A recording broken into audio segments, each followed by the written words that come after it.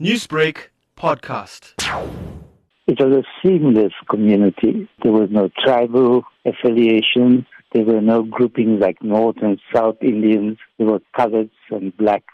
Everyone belonged to one family. No one needed an invitation to a wedding, for example. If you were a funeral, the community pitched in. The community built 7 schools when the government did not provide schools for us. There were 9 temples, 3 cemeteries, 2 soccer fields, tennis court, and a whole lot of shops, starting from haberdasheries and going on to stationery shops, cafes, takeaways, a bicycle repair shop, etc. You name it.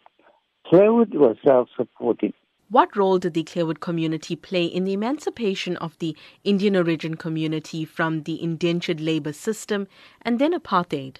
When indentured Indians completed their indenture contract, 1870s, Clairwood was available at a very low price. But Clairwood was in a floodplain, number one. Number 2, it was infested with mosquitoes.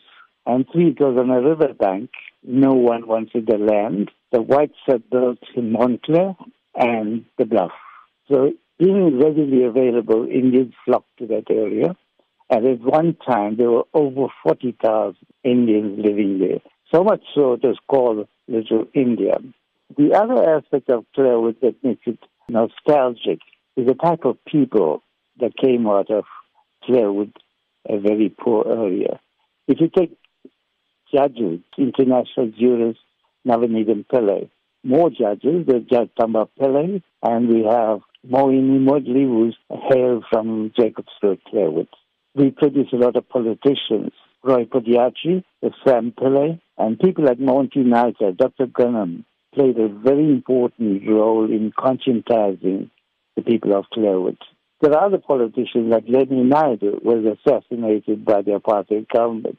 Lenny's family comes from Clairwood. The Clairwood community was a multicultural community, but a very unified community. It's certainly something that's lacking in our current-day communities.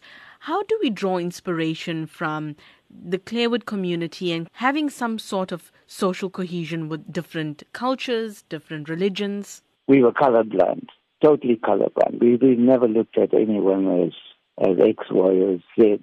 When it came to temple, the society chipped in and they were able to paint, build walls, etc. So altruism was a very, very important part of our lives.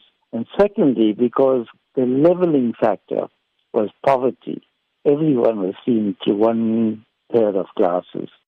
Newsbreak, Lotus FM, powered by SABC News.